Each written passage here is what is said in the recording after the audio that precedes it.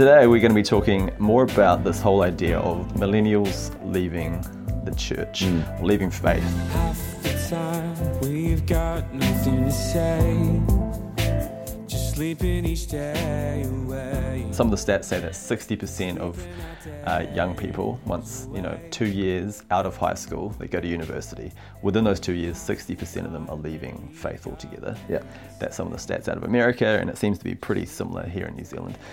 But you think maybe that this isn't anything new, that your generation as well, Generation X, has gone through a very similar thing. Yeah, I mean, just hearing that statistic, I think I was talking about that statistic like 13 years ago. Yeah, wow. On radio. We were doing talkback about it 13 years ago, because that specific statistic, and I think we might have even been talking about 80% of people leaving the faith when they hit university, has been around for a good 20 odd years.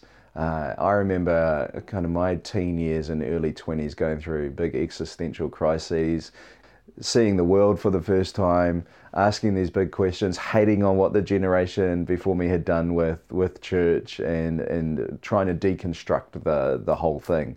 So I don't think it's anything unique. The interesting thing about it now is the internet and the age of information, where information is coming at us from all over the place. Yeah. So Gen X kind of quietly left the church, whereas now, because of the way everything works, everybody can tell their story.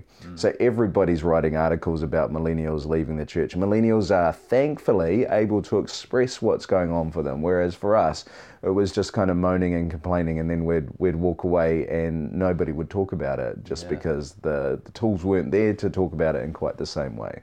So I think there are some particularities about what's going on with millennials now, but I think it's kind of just what young people have always done. Yeah, and who's to blame? Is it the baby boomers? Are they the ones kicking everyone out of church? Or maybe making it so hard for us, the Gen Xers and the millennials, to stay in church? No, that's a good question. No, I don't think they're to blame per se. I think it's just cultural differences butting up against each other. Like the way the baby boomers see the world, and therefore the way they see church and the way they've kind of constructed and built church. And we're probably mostly talking about charismatic evangelical circles, because if you look at, say, the Catholic Church or Eastern Orthodox churches, they just don't change. You've got Vatican II in Catholic circles, which lead to a change, but largely they don't change. But in evangelical charismatic circles, because of the way that we do life, you're able to build very unique things. You're able to kind of almost build church in your image, the way you think it should be done. So baby boomers have built a very specific type of church. And then us Gen Xers and millennials, who are largely deconstructionist in our approach, largely wary of authority and the kind of utopian promises made about life in the world. We've kind of looked at the way baby boomers have done church and gone, that's not us. And that's understandable, because we're culturally very different. So naturally then we've kind of pushed against it, walked away, and either walked away from faith or rethought how we would do church life. Does that come down to a little bit of how the baby boomers grew up in a post-war era where everything was falling apart? The world was, in this massive war, and they finally settled down, and that generation was just keen to just get things started, to grow things, to build things. And that kind of mentality has kind of filtered right through into churches. Yeah, I think so. They faced an almost decimated world, whole generation pretty much wiped out. But it also came with a whole lot of new opportunity. The world looked very different all of a sudden. And so into that, they rethought how church could be done as well. I mean, what baby 60s, boomers were facing compared to what the generations before them faced was very different. And so they stepped into it, and they brought about this whole new rebuilding of stuff. And you can see it in the business world, you can see it in churches, you can see it in politics. I mean, you had the establishment of the United Nations and the rubble of what was left of the League of Nations. This whole new way of doing things. The way countries traded together changed significantly.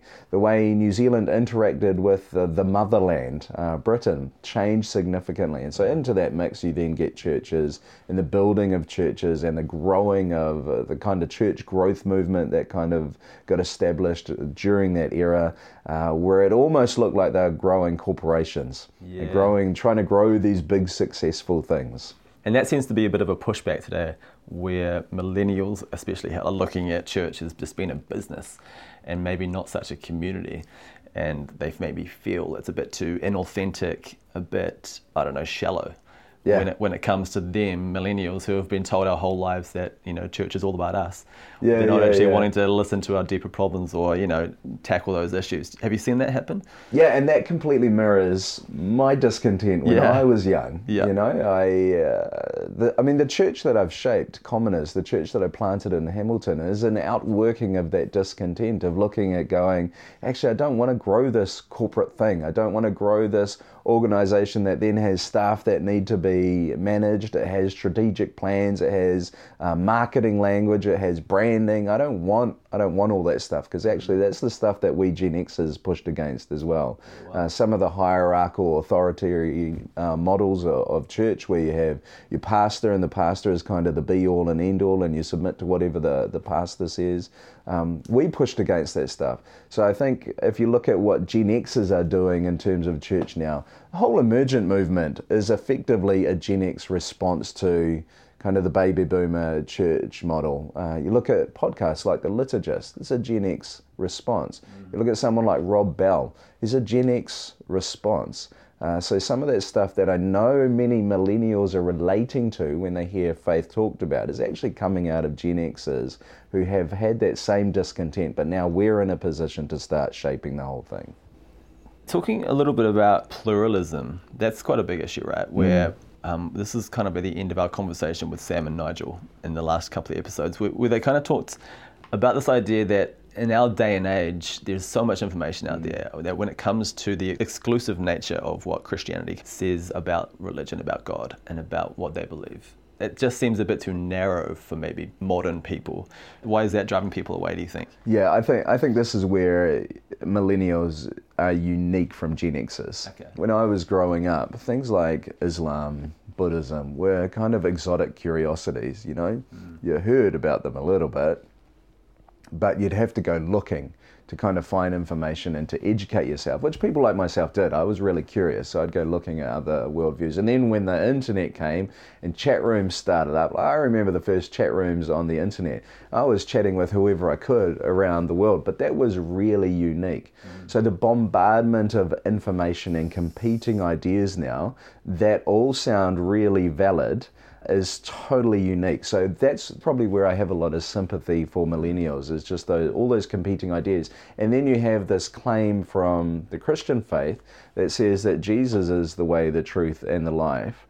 And when you've got billions of other people around the world believing other things, it can sound like a really crazy thing to then believe this one. To actually say that there is a big truth claim, that the world does exist under one truth, is a big deal, and it can be a hard thing to believe when you've got everybody's other competing ideas kind of flowing into the mix. So that existential crisis, I think, is inevitable in a way that it has never been before. And I would find it strange if if a young person now didn't go through an existential crisis, because that would say to me they're probably not listening to the world and thinking about all these other things. Now, wherever you land is the question. And that's the part that I hope us Christian leaders can be listening to and feeding into a little bit, and providing space for those discussions and those competing ideas to actually be wrestled with a little bit. So hopefully, my hope is that people would land on the idea of Jesus as, yes, being in some way, the truth, and the life. So when it comes to that exclusive nature, a young person might come to you and say, Frank, I read about this stuff in Buddhism, this stuff in Islam, this stuff in Hinduism, whatever it is, or just humanism. At the end of the day, everyone just seems to want to be really good people, do good things. Like, why do we need to have, this exclusive claim? Like, what is special about what Jesus is saying? Do you think? Yeah. And that's where words like exclusivity, inclusivity, universality, I find really interesting. Yeah. Because I think we've talked about and sold Christianity in a way that says you have to be in our churches.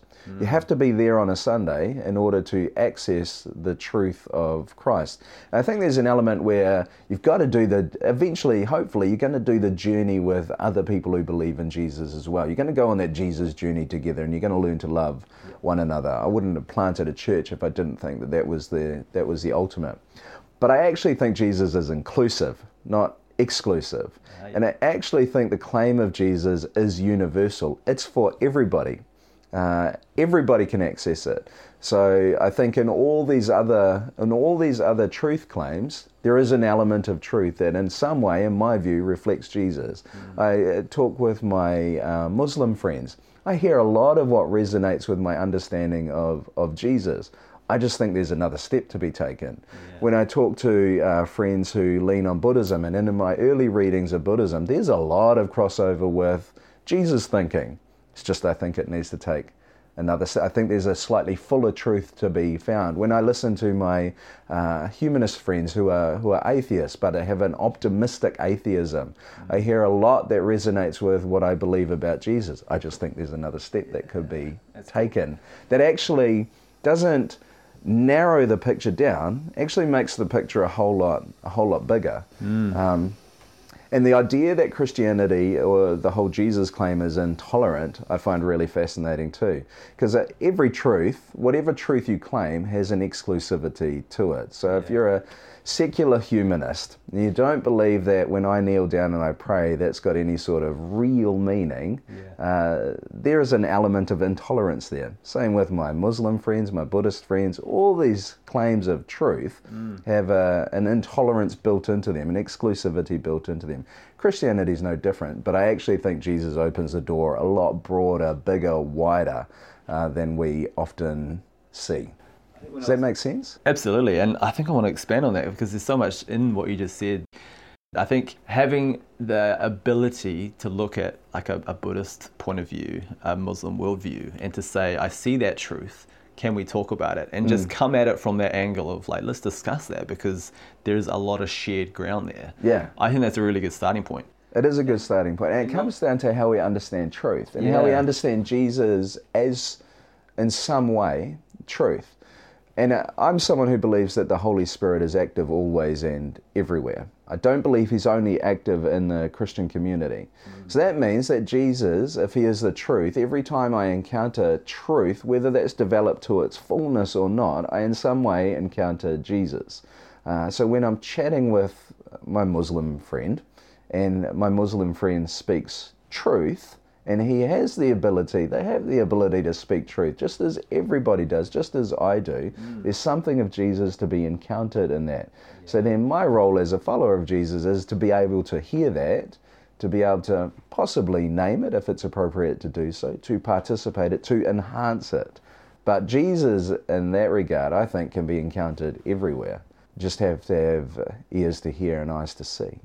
For me anyway, growing up in church, there was this jargon, this Christianese, we like to call it, where you have these exclusive claims and everything is talked about in this Christian language that when you do come up against another point of view or another worldview, it does seem very oppositional. Yeah. And I think that's kind of been set up, maybe not from anyone in particular, but just set up in our kind of developing minds that, you know, we belong to this church, it's very tribal, and that when you do think about other religions or other worldviews, you automatically just put them on the outer. Yeah. And like they're different, so like what are the differences? Instead of looking at what are the things that we have in common. Yeah, and people work so hard to try and remind themselves why those people are wrong. Yeah. As opposed to going, actually, what's right in there? And what in there could enhance who I know myself to be and what I understand truth to be.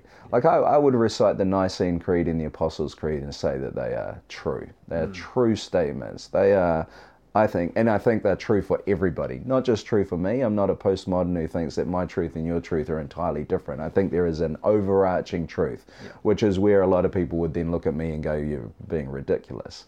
But I think there is. But I think that truth can be encountered all over the place if we're not scared. I think fear plays a big part in it, you know, wanting to hold that thing that's different out there, because What if that then makes me lose the thing that I've got?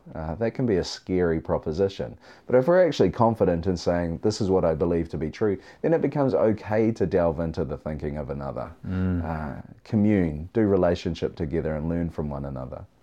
Just on that point of fear, I mean, there's a president in America who kind of plays on that fear of trying to name the other and be exclusive, right?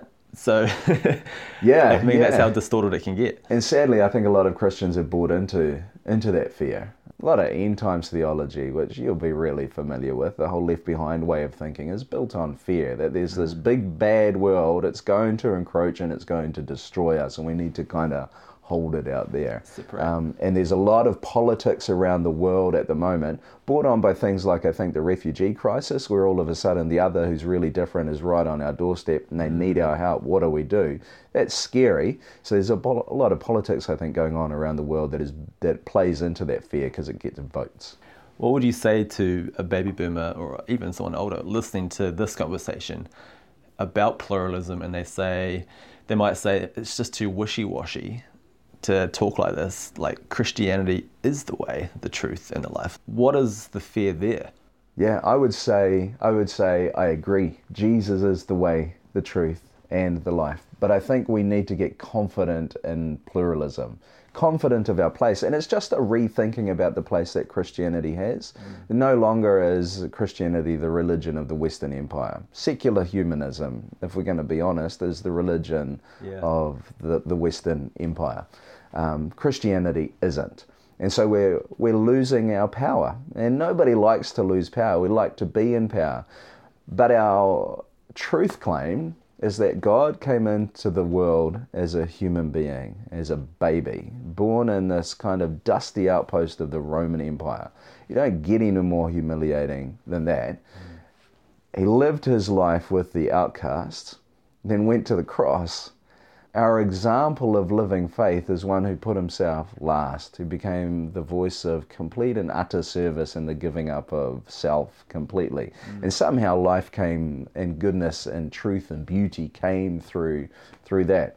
So us who might want to hold on to our power, hold on to our little bit of the empire and not give room to the other, if that's our example, we should be completely willing to lay ourselves down, give room for everybody else, but know who we are in the middle of it and be willing to speak humbly out of who we are. That's awesome.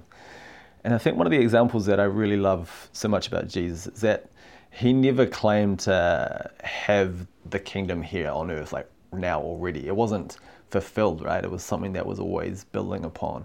I don't know if I said that right, but I think what he promised was never this heaven in the sky, this peace on earth for everybody. It was what he promised was this kind of life, this journey of traveling the hard road and suffering. And he suffered the ultimate suffering, like death on a cross. Yeah. So it kind of plays into this whole idea that if you're a Christian, God's going to bless you. He's going to give you the desires of your heart. But then really it's kind of also holding in paradox this idea that life is actually really tricky. Yeah. And it's in the working out messy, in that messy walk. It's going to lead somewhere, but it's almost the walk that is the important thing. Yeah. Yeah. Jesus said, repent, for the kingdom of heaven has come near. That repentance, that word repent is hard. It involves recognizing that there's something not right about who I am and the way that I live, and maybe I need to change in some way to align with this kingdom that Jesus is talking about. And you look at the different parables he used and the different metaphors that he used to describe the kingdom. There are lots of them. Some of them it's this really beautiful thing. Most of the time it's this really humble, small thing that just kind of permeates the culture around it. Not an easy thing. It's this wonderful podcast here in New Zealand, just started up by Spanky Moore and Scotty Reeve, based on Scotty's book, 21 Elephants. They just released it. I would encourage people to listen to it. In there, Scotty talks about his kind of shift, and Scotty's millennial, but his shift on this whole way of thinking about faith. He kind of grew up in the kind of nice, neat, evangelical, charismatic. Then he had this kind of revolution in the way that he thought about faith. Went through the whole deconstruction. But in the podcast, to kind of give it away. He talks about this moment working with zeal, because he's done a lot of work with zeal, where he was, I think, outside this event, looking after this young lady who was drunk as a skunk, pretty much unconscious. There's this moment where she comes to and just vomits on Scotty. And he had this amazing realization of Jesus being in that moment. Now, if you've been sold the idea that following Jesus is kind of gonna make everything okay, it's gonna provide the answers for all the stuff and all the things, that you're gonna be blessed and there are gonna be people who love you and you're gonna love them back and it's all gonna be rosy, then the picture that Scotty just gave doesn't fit at all. But if Jesus is this kind of gritty person who stepped into this gritty part of the world, hung out with some really unsavory people and told them that the kingdom of God was right there for them, then you get this picture of something that's going to be messy. And people, and because he hung out with the outcast, people are outcasts because there's a power base that wants to hold on to its power, pushes them to the side. Soon as you start hanging out with those people, soon as you start calling some of that stuff out, those who have the power are going to want to push you down. It's not going to be easy. And in a world that has competing truths now, you try and claim that Jesus is God, was God in the flesh. He is the way, the truth, and the life. He's the way to salvation. He's the way to a renewed world. It's a hard statement to make in the world now. There's nothing easy about the Christian faith. Nothing easy at all. I think we need to stop selling it as something that feels good and is going to be great. And that whole idea of the Christian life is about those little steps, those little incremental things that you do that are actually hard and dirty and painful, and including in people's suffering. That there just doesn't really sell, does it? Like, you can't really go out and tell people it's going to hurt because no one's going to come to your church. But not only that, because we're talking about some of the radical stuff that people do love to buy into. You know, you're gonna help the poor.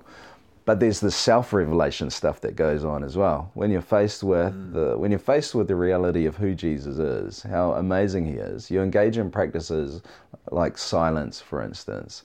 And you start to hear what goes on in your own head, and you start to see yourself. That's a tough journey as well. And then we have a faith that says that every inclination you have, some of that stuff isn't actually good. Whereas we live in a world now that tells you that every inclination you have is good. It's whole, it's good, and you should pursue it.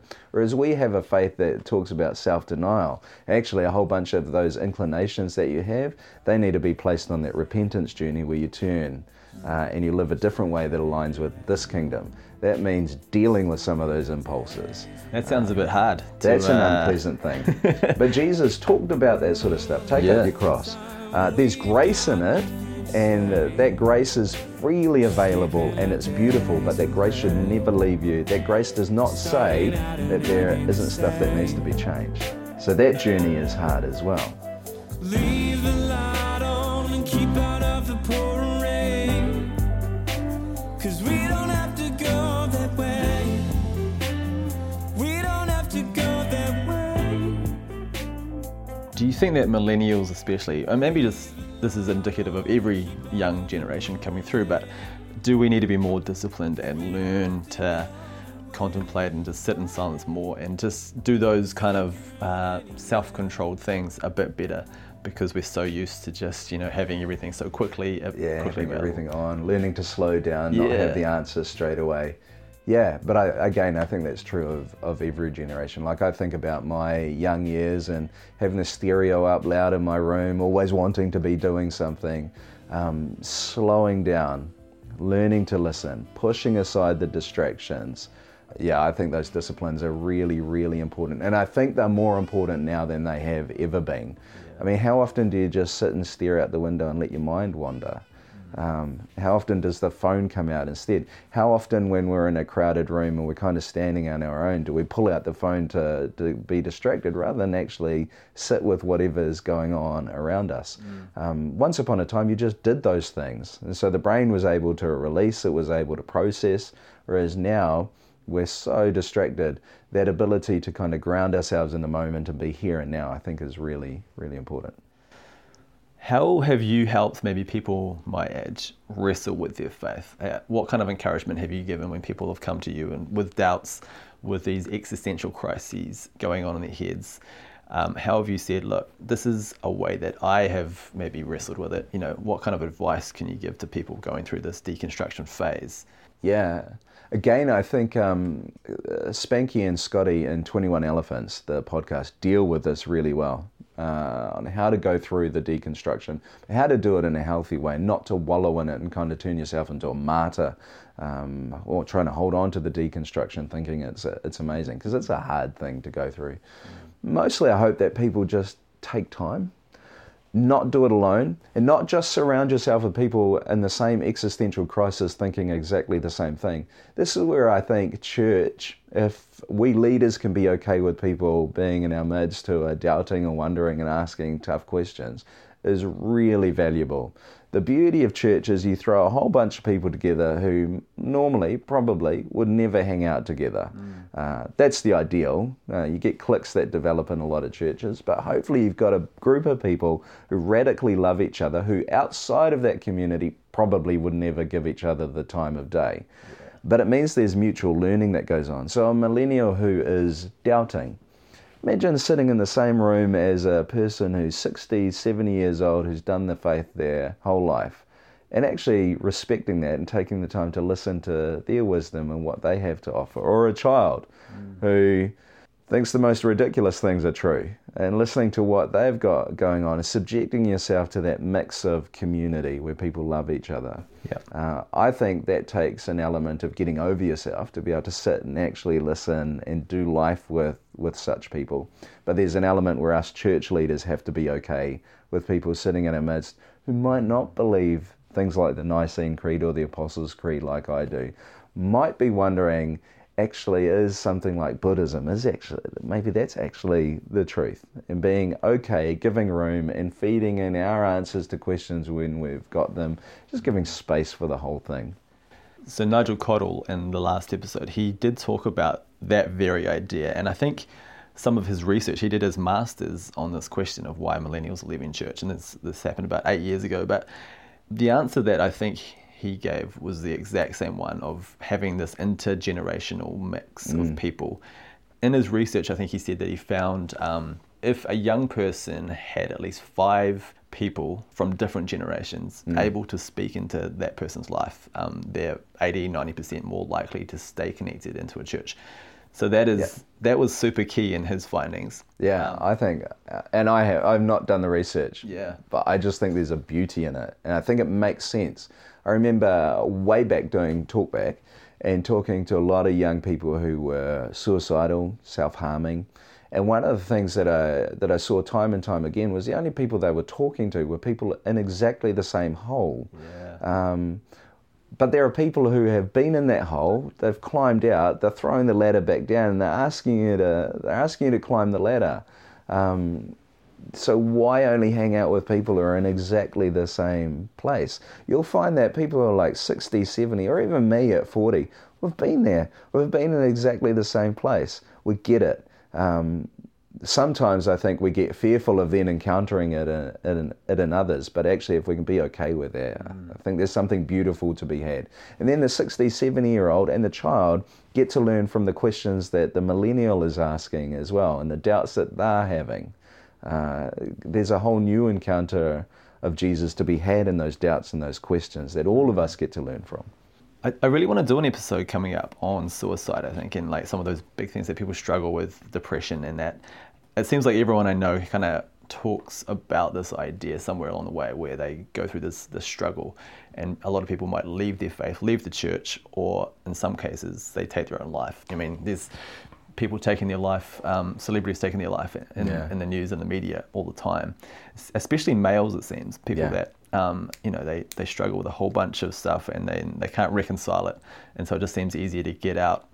Do you think that they are struggling with some of the same kind of existential angst that maybe young millennials are facing when they leave the church? You know, those kind of things, and they're just not able to wrestle with it in a healthy way. Yeah. there's two discussions there. There's mental illness, Yep. which I think needs to be addressed, and it's slightly different from it's not slightly, it's vastly different from an existential crisis. Throw an existential crisis into mental illness, and you've got a potent recipe for disaster. Yep. I'm no expert on that stuff, so I'd struggle to talk about it, but it's been interesting to note that some of the deaths that have happened, the likes of Chester Bennington, Chris Cornell, two the most recent ones, Gen Xers. Very creative Gen Xers, and you had people like Kurt Cobain back in the day. Again, same generation. Now, I don't want to. I think we've got to give lots of room for the mental illness discussion. But back from that, we're the first generation to be born of people who went through the kind of worldview revolutions in the West of the 60s and 70s. Sexual revolution, kind of all the hippie stuff, Woodstock, all the music that was coming out of there. We're the first generation born to those people who are experimenting, where for us it hasn't been an experiment, it's been a total way of life, where all truth claims have been kind of thrown off, and what are you left with? Left with yourself, wallowing in your own. Wallowing is a terribly negative term, but it's often what's happening, wallowing in your own self with no other kind of marker, no other guide point to turn to. Yeah. So someone like Chester Bennington loses a good friend like Chris Cornell, and things fall apart. But I don't want to overstate that over and against mental illness and very real depression that actually needs sometimes medication and needs good professional help. Yeah, that's so interesting. I think there's a lot of people that struggle with thoughts of suicide in our generation, and it seems like a little bit crazy where we're also the generation that has so much at our feet. You know, like we have all this technology, we're told that we can do anything we want to. And you'd think that with all that kind of comfort, the more you have, the more you're actually going to be asking these questions at a deeper level. And because you've got so much room to think about all these other things. Like, you imagine if your day-to-day was just about surviving, you don't have room to have an existential crisis. Yeah. Like the existential crisis that goes on for young people in the West is a very strange thing to someone living in a slum in, say, India. Exactly. Who's just trying to survive, just doing what they need to do day in and day out. They don't have the room to then overthink everything. But two responses to that. I think this generation also feels a pressure to put on a veneer of the good life in a way that others haven't.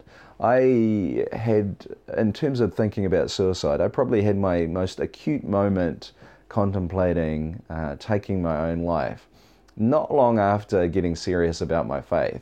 Very quickly kind of got, not propelled, but very quickly, because of the way that I think and I question, and into a youth leadership situation, sitting in a church office. I was studying at Bible college, I was preaching, and I felt like I was faking it. I felt like I was having to put on this front to look like the good Christian, and it didn't really feel like me. And I remember sitting in the church office thinking, okay, if I go to the chemist, it was very un-guy-like, guys use guns and things like that, things that are brutal and fatal. But I remember thinking, if I go to the chemist, what would I need to buy to take a lot of in order to end my life? And it was a really scary moment all of a sudden, and I sat back and went, whoa, where did that come from? And I think it was because I was faking it. I was trying to be the good person. Now throw Instagram and social media and having to look like you've got it all together into that mix, and there's a lot of stuff being hidden. So you've got a really connected generation, but a generation that's hiding the stuff of life that isn't so great. Then if you step into a church that doesn't provide any room for lament and confession and grappling with and being okay with some of that stuff that isn't great, and actually you're supposed to just be happy and look like you got it all together, again, you're just creating that recipe for disaster. Another answer to that, early hedonist philosophers. Hedonism being the pursuit of indulging every impulse that we have. Early hedonist philosophers threw themselves into that and then realized that actually that doesn't bring happiness. What they discovered was that, yes, kind of giving into some of those impulses, enjoying the good life is wonderful, but you have to have a bit of discipline in there as well. You have to have some things where actually you limit yourself. you engage in a little bit of discipline, and when you do, it's really rewarding. So there's lots of beauty in life to be found in discipline, which is where practices like fasting, getting up early, the discipline of silence, those sort of things are actually really beneficial. Exercise, setting goals and seeing them through. It's amazing how good you can feel about yourself when you've said, okay, I'm going to go to the gym, or I'm going to go for a run, or I'm going to go for a walk this many times a week, and you do it. You feel good about yourself. I think a lot of people my age have a lot of good intentions, but when it comes to actually doing them, it's a different story, isn't it? Yeah, which is where people like baby boomers actually have something to teach both Gen Xers and Millennials. Absolutely. Because they're very disciplined. Yeah.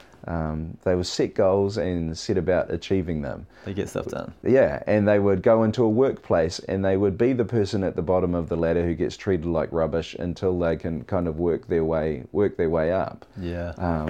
They have a lot to teach us if we're willing to listen. I think it was Jim Carrey who said, I hope everyone gets their dreams and desires, because then they'll realise that that's not actually the answer to life. Yeah. That's such a good quote.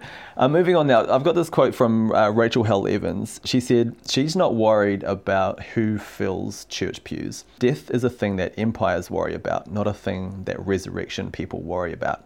She says that as long as there's someone baptising sinners, breaking the bread, drinking the wine, as long as there's people confessing their sins, healing, walking with one another through suffering, then the church is alive and well. And I guess that kind of brings up the question for me of what are some of those fundamentals that she kind of mentions at the end there in church that you might think are like key things that it would be good if we kind of focused on those things as a generation of young people going through these existential questions and crises and throwing stuff out.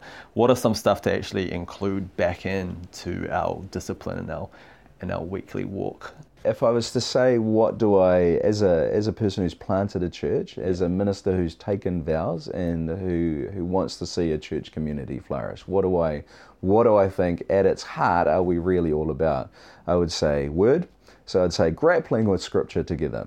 So we're a wonderfully small church, which means that we actually get to discuss scripture together on a Sunday. I don't do a full sermon. We talk about the Bible, always the gospel passage together, which means that people get to ask their questions, they get to throw their doubts, and they get to go, oh, I didn't like that so much, and we talk about that stuff together. So I think grappling with the word together, intergenerationally, with people in different parts of their walk. Sacrament. So I believe there are two sacraments, being a good Wesleyan Methodist. Baptism kind of being the rite of initiation, and Holy Communion. And I believe there's something mystical about Holy Communion.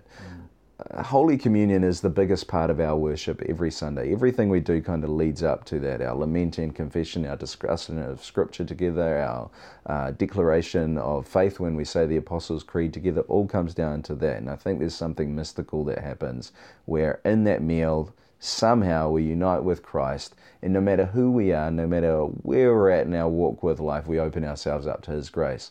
But it's also wonderfully egalitarian. So if you're poor, you're coming to the same table as the rich person. No one has more status than the other in that mix. Man, woman, child, slave, free. Not that we have any slaves, but that wonderful passage in Galatians. Teenager, elderly, everybody comes to that table. We unite in Christ, and therefore we unite together. There's something beautiful in that. So word, sacrament, and radical love of each other. I think the church community, the Christian community, if you're on the outside looking in, should be a microcosm, a wonderful example of people who radically love each other, who probably, like we said earlier, otherwise wouldn't outside of the church walls. The church community should be a vision as far as it can be taken in the here and now of what God's kingdom in the future will look like. It should be a shining example of that. We add in a whole bunch of other programs and things to try and entertain everybody, but word, sacrament, loving each other, I think are the three foundations of any church. And if we stripped away a whole bunch of the other stuff and we just did those three things well, I think it would be a lot more, for want of a better word, attractive. I guess a humanist might look at that and say, why do you need those other two things? Why not just love each other? Yeah, I would say because if you strip out those other things, us humans aren't actually very good at loving each other. The sacrament, for instance, of Holy Communion, I think is a vision of grace. It teaches us, and it in some mystical way infuses us with the ability to carry out the love. The grappling with the Word together. In the Word we have this amazing vision of humanity in all its beauty and in all its mess, journeying with God. I mean, a humanist might say, yeah, you could love each other without those other things, but I believe in God. Yeah. And I believe that the ultimate purpose of life is unity with God and unity with each other. So I think word, sacrament, and loving each other do both of those things. And maybe finally, we'll end on this. What would be your prediction of how you see the church looking in the future? I mean, I think this vision of church that you've just described is quite different to maybe a lot of the evangelical church traditions that I grew up in. Yeah. So how do you see maybe our generation picking up some of this stuff or maybe some other stuff and kind of redefining church? I think in the last episode, Nigel and Sam, they talked about this big schism that is kind of going on across church culture, maybe across the world, where there's a bit of a shake-up going on, and that church, to them, they predict that it will look very different. Have you thought about that, and do you think it's going to look different in 50 years in terms of the way that people do faith? It's a really good question. I'm terrible at predicting the future. I like looking at history. And if I was to look at history, I would say things like the warehouse church with the band, etc., is a fad that's going to pass. If anything, I see people running back to older forms of the faith that haven't added in all that other stuff. They are word, sacrament, communities loving one another. So I actually see things like the Catholic Church growing. I think it will grow, and I think there'll be movement towards utilizing more of those ancient forms of faith. I think we'll see a proliferation of small communities. I think big churches will remain and they'll do really well, but I think we'll see a proliferation of smaller communities that are a little more niche.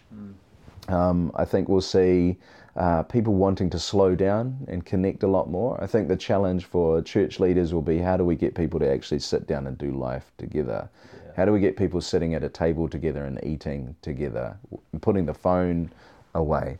I have no amazing predictions, but I think a proliferation of small churches that slow down, are a lot quieter, that pull on some of those ancient traditions that have always been there in the Christian faith. I think we'll see more of that. That's great. Thanks so much for your time. So much wisdom to think about and to mull over. And I like the fact that you're coming into these conversations and you're not saying this is the way to do it. It's very much an open discussion. And I think if you look at the history of the Christian faith, there has never been one way to do it. It's always been a diverse, mixed community, always grappling with stuff. But if I was to say anything, I think there's all these doomsday people. I'm a little like Rachel Held Evans. I think there's all these doomsday people who think the church is dying and we act like there's this massive crisis and we've got to do something about it. There's an element where, we do have to address culturally what's going on and how we can speak truth into that, how we can bring word, sacrament, and love into that mix.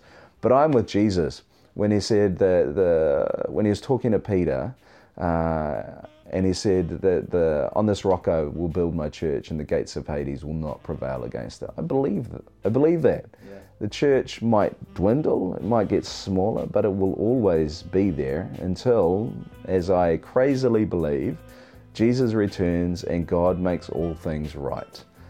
I think the church will be there right up until then. That's cool. And what that right looks like, who knows, is quite beyond our comprehension. Yeah, and lots of people try and speculate, but I just believe that somehow all things will be made right, and that at that time we'll all go, oh, it makes sense.